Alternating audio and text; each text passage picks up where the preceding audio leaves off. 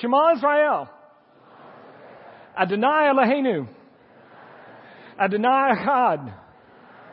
Hear, O Israel, the Lord is our God, the Lord alone. Love the Lord your God with all your heart, with all your soul, and with all your strength, and love your neighbor as yourself.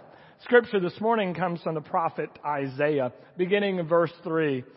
Let no foreigner who is bound to the Lord say, the Lord will surely exclude me from his people. And let no eunuch complain, I am only a dry tree. For this is what the Lord says. To the eunuchs who keep my Sabbaths, who choose what pleases me, hold fast to my covenant. I will give them within my temple and its walls a memorial and a name, better than sons and daughters. I will give them an everlasting name that will endure forever. And to the foreigners who bind themselves to me to minister to the Lord and love the name of the Lord and be his servants, those who keep the Sabbath and do not desecrate it and who hold fast to my covenant, these I will bring to my holy mountain and give them joy in my house of prayer. Their burnt offerings and sacrifices will be acceptable on my altar, for my house of prayer will be a house of prayer for all nations. This is the word of the Lord. Thanks be to God. Be seated, please. Let's do it. There's an old story about a pastor years ago having dinner with a new couple in the church. And in the middle of the dinner, the wife looked at the fork and said, this silverware is ugly. We should really get some new silverware. At which point, her husband stood up, took the fork, threw it on the plate, yelled an expletive, and walked out of the room. Well, the pastor didn't quite know what to do, so he looked at the fork and said, well, they look okay to me. And then the wife began to cry. And she said, Pastor, as you know, this is our second marriage. And all my husband brought from the house of his first marriage was the silverware. When you have the backstory, things start to make sense. A week ago, I was in Arizona, and we were watching the news station that came from Phoenix. And in the news, they were showing a picture of a wall. It's a portable wall. A wall in different sections that has all these names on the wall. And we watched on the video as people went up and touched the names on the wall, and tears came to their eyes. Now, of course, if you know the backstory of the Vietnam memorial that travels around, this makes sense. Sometimes we just need to know the backstory to kind of figure out what is really going on. I tell you that because Isaiah 56 verses 3 through 8 that we read this morning is the backstory for two of the most powerful stories in the New Testament. And if you know Isaiah and understand it, you will better understand these two New Testament stories. Here's the first one. There's a very rich man riding in a chariot in Acts chapter 8. This is after Jesus has died. He's risen. Holy Spirit has come down on the church at Pentecost. They're starting to go outside of Jerusalem and in Samaria, and they're starting to reach out to non-Jews with the gospel of Jesus. And there is a man from Ethiopia who's very wealthy. We know that because he's in a chariot. We know that because he owns his own copy of the Scripture. And he's been to Jerusalem and he's on his way back. But it's interesting that he went to Jerusalem because he's, according to the Bible, got two strikes against him. First of all, the man is a eunuch, which means that whether by his own choice or whether because he was involved as a slave in human trafficking, he's rendered unable as a male to reproduce. And so as a eunuch, you are greatly desired in palaces and large houses for three reasons at least. First of all, you are safe around the harem. King doesn't have to worry about you. Second thing is, because you can't have children, don't have children, you're safe in the palace intrigues and conspiracies because you're not likely to try to do something so that your child can move up the hierarchy or the rank in the palace. And the Persian rulers loved to have eunuchs in their palaces, and people employed them in large estates as well. And then the third thing is, one scholar put it in 21st century language, if you couldn't have children, didn't have a family, then you would always be on time for the things of the palace because you were never late driving the carpool. In a sense, you had no other responsibilities. So you could get very wealthy as a eunuch, and so this Ethiopian owns his own copy of Isaiah. The guy's rich. But according to the Bible in Deuteronomy 23, eunuchs aren't allowed in the assembly of God. And in verse 3, foreigners are not allowed in the assembly of God. And Ethiopia is as foreign a country as you can get. When I was growing up, my mom used to threaten to send me to Timbuktu. Did your parents ever do that? It was like, the jumping off point. Actually, after the 9:30 service, I met people who'd been to Timbuktu. But Ethiopia in their day is like Timbuktu in my mother's day. It was just like, it's the jumping off place. It's as far away from our world as you can get. So this man's a foreigner. He's a eunuch. And for some reason, he thinks he can go to the temple. And he's reading the prophet Isaiah, and the Holy Spirit leads Philip to come up to his chariot and say, what are you reading? He's like, well, I'm reading Isaiah. And they're reading about the Messiah. And so having read about the Messiah, the eunuch orders the chariot to stop and says, what's to prevent me from being baptized? Well, if you know Isaiah and the backstory, Isaiah's answer would be not a darn thing. Then there's another story. You probably know this one a little bit better. It's in the New Testament. It's the last week of Jesus' life. And he really upset some people because he comes into the temple during Passover week, and in the court of the Gentiles, the outside court of the temple, that's where they would do two things. One, they would trade your money because your Roman coins were no good in the temple. And of course, the exchange rate always favored the temple. So you'd trade in your Roman money for their money, and then you would go to another table and you would buy your Passover lamb at the price that was set by the temple. And it was a complete ripoff. And Jesus comes to this and basically cleans off the table where the money changers are and said, you've taken my house of prayer and turned it into a den of thieves. Well, there's a couple things I think we might need to know on this. First of all, Jesus is not Indiana Jones. He's not carrying a whip. And a lot of people have this picture of Jesus taking a whip after people and cleaning them. Jesus owns no whip. But what, as a good Jew, he would have are little tassels on the bottom of his robe. And so the tassels would indicate obedience to God's commandments. So apparently he took some of these tassels, tied them together, made a little cord, and cleaned off the table. And it's a symbolic action that says, these indicate keeping God's word, and you're not doing it. And why aren't you doing it? Because God had intended, said the leaders, that 85% of the temple be dedicated to non-Jews. Can you imagine that?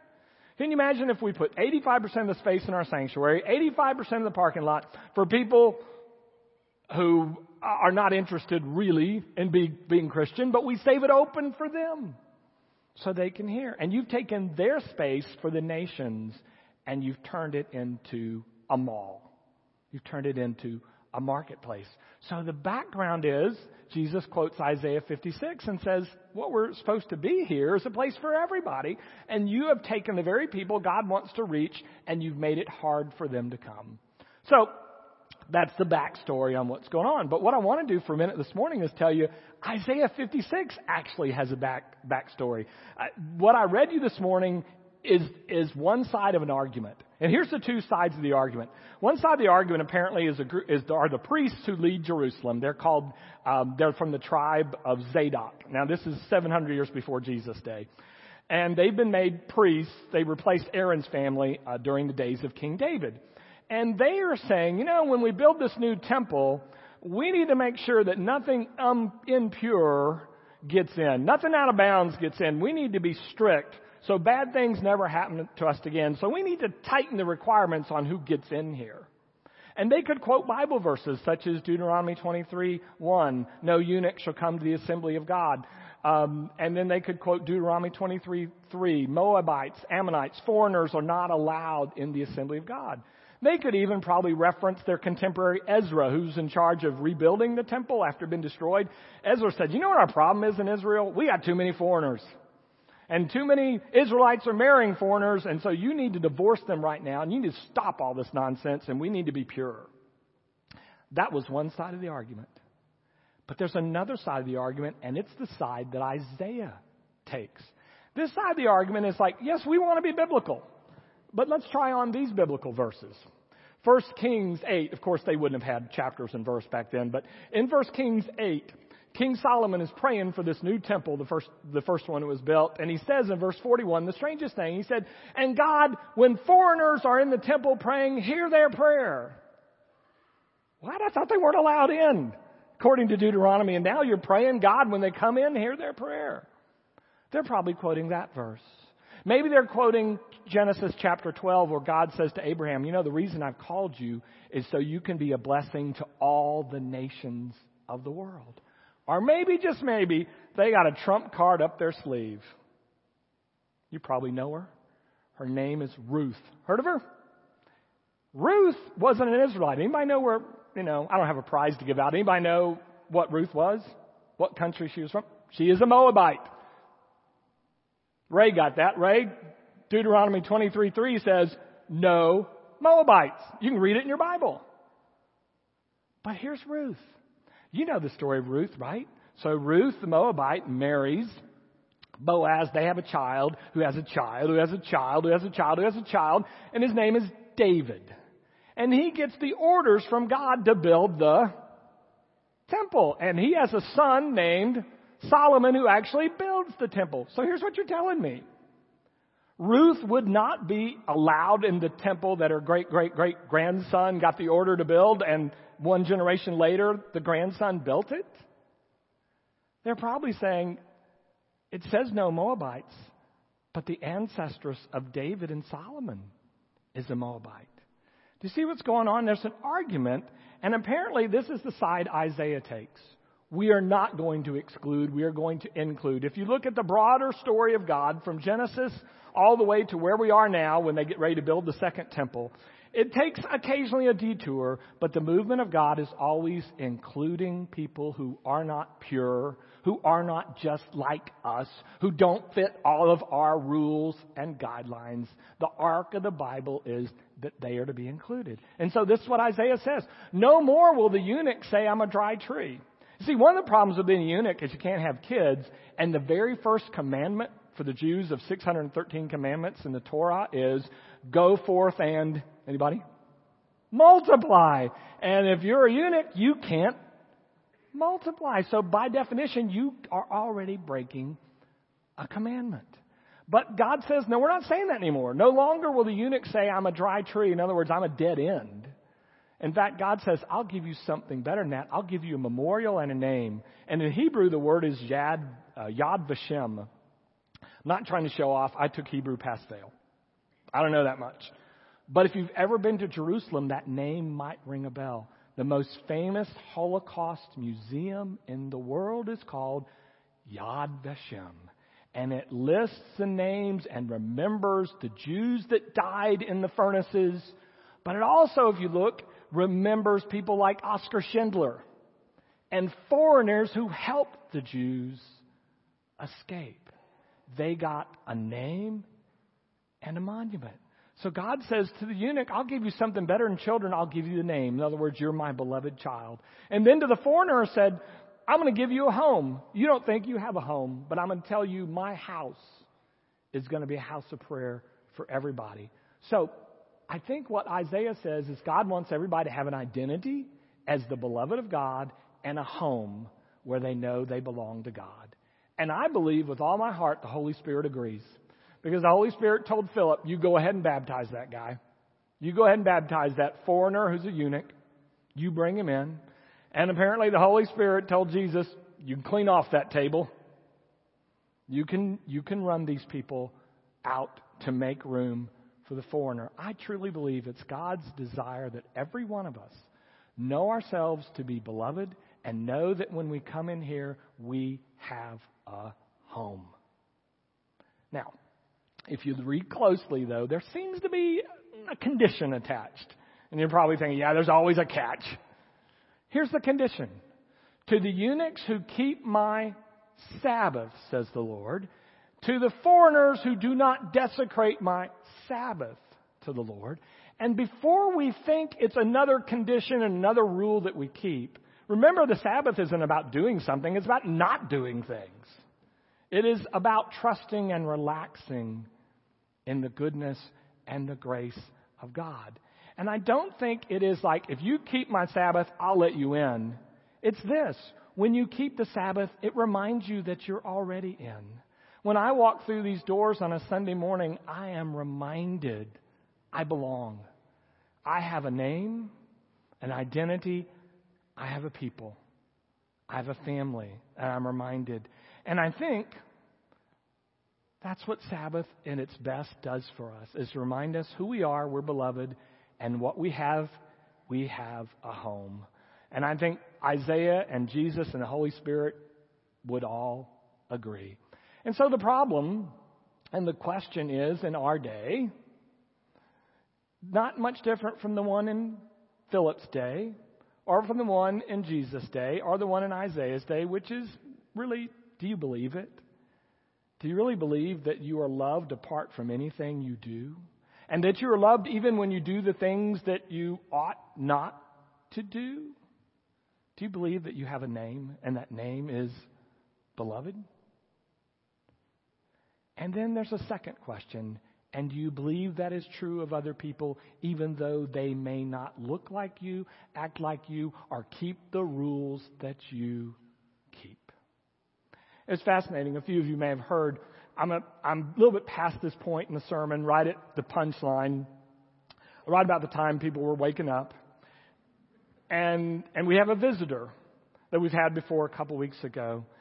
And he begins to yell at me.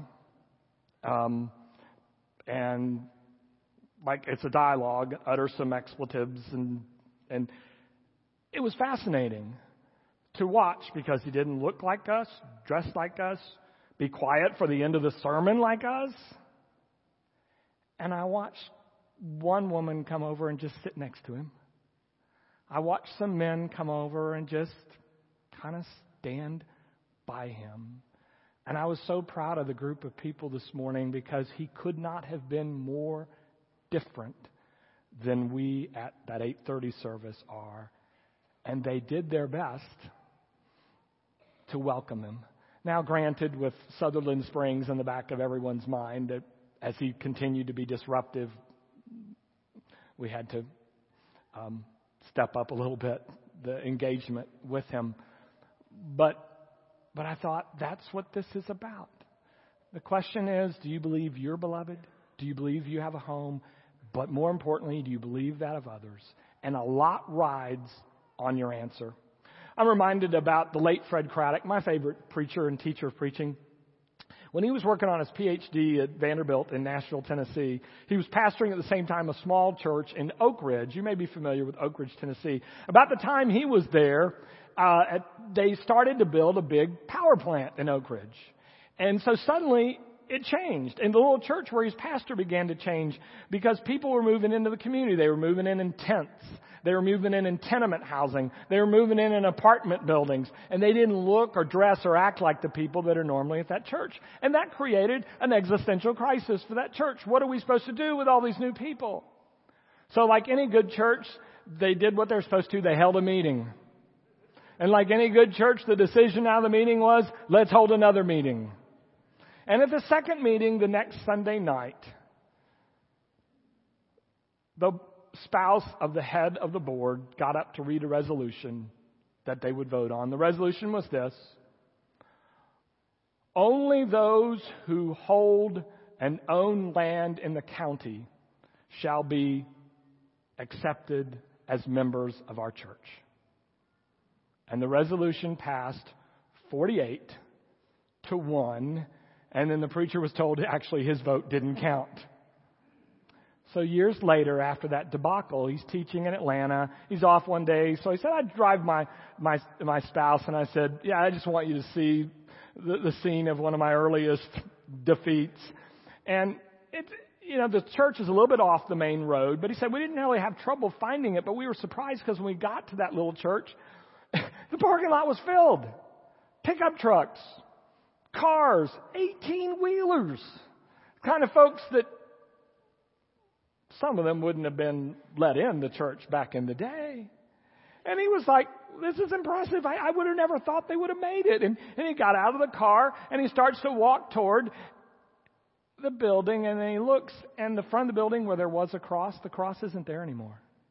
And now there are 3 letters, and every Texan recognizes the significance of these 3 letters. The 3 letters now where the cross used to be were these: B, B, Q. And he looked at his wife and said, well, actually it is close to lunchtime. Let's go in. And he said there by the old hand-pumped organ was the salad bar. And he looked around by the stained glass and saw truckers and people of different nationalities than when he was there. And he thought, these are the very people in this restaurant who would have never been welcomed when it was a church. And because they weren't, it's no longer a church. We're a church. We can do what a restaurant does and a lot more.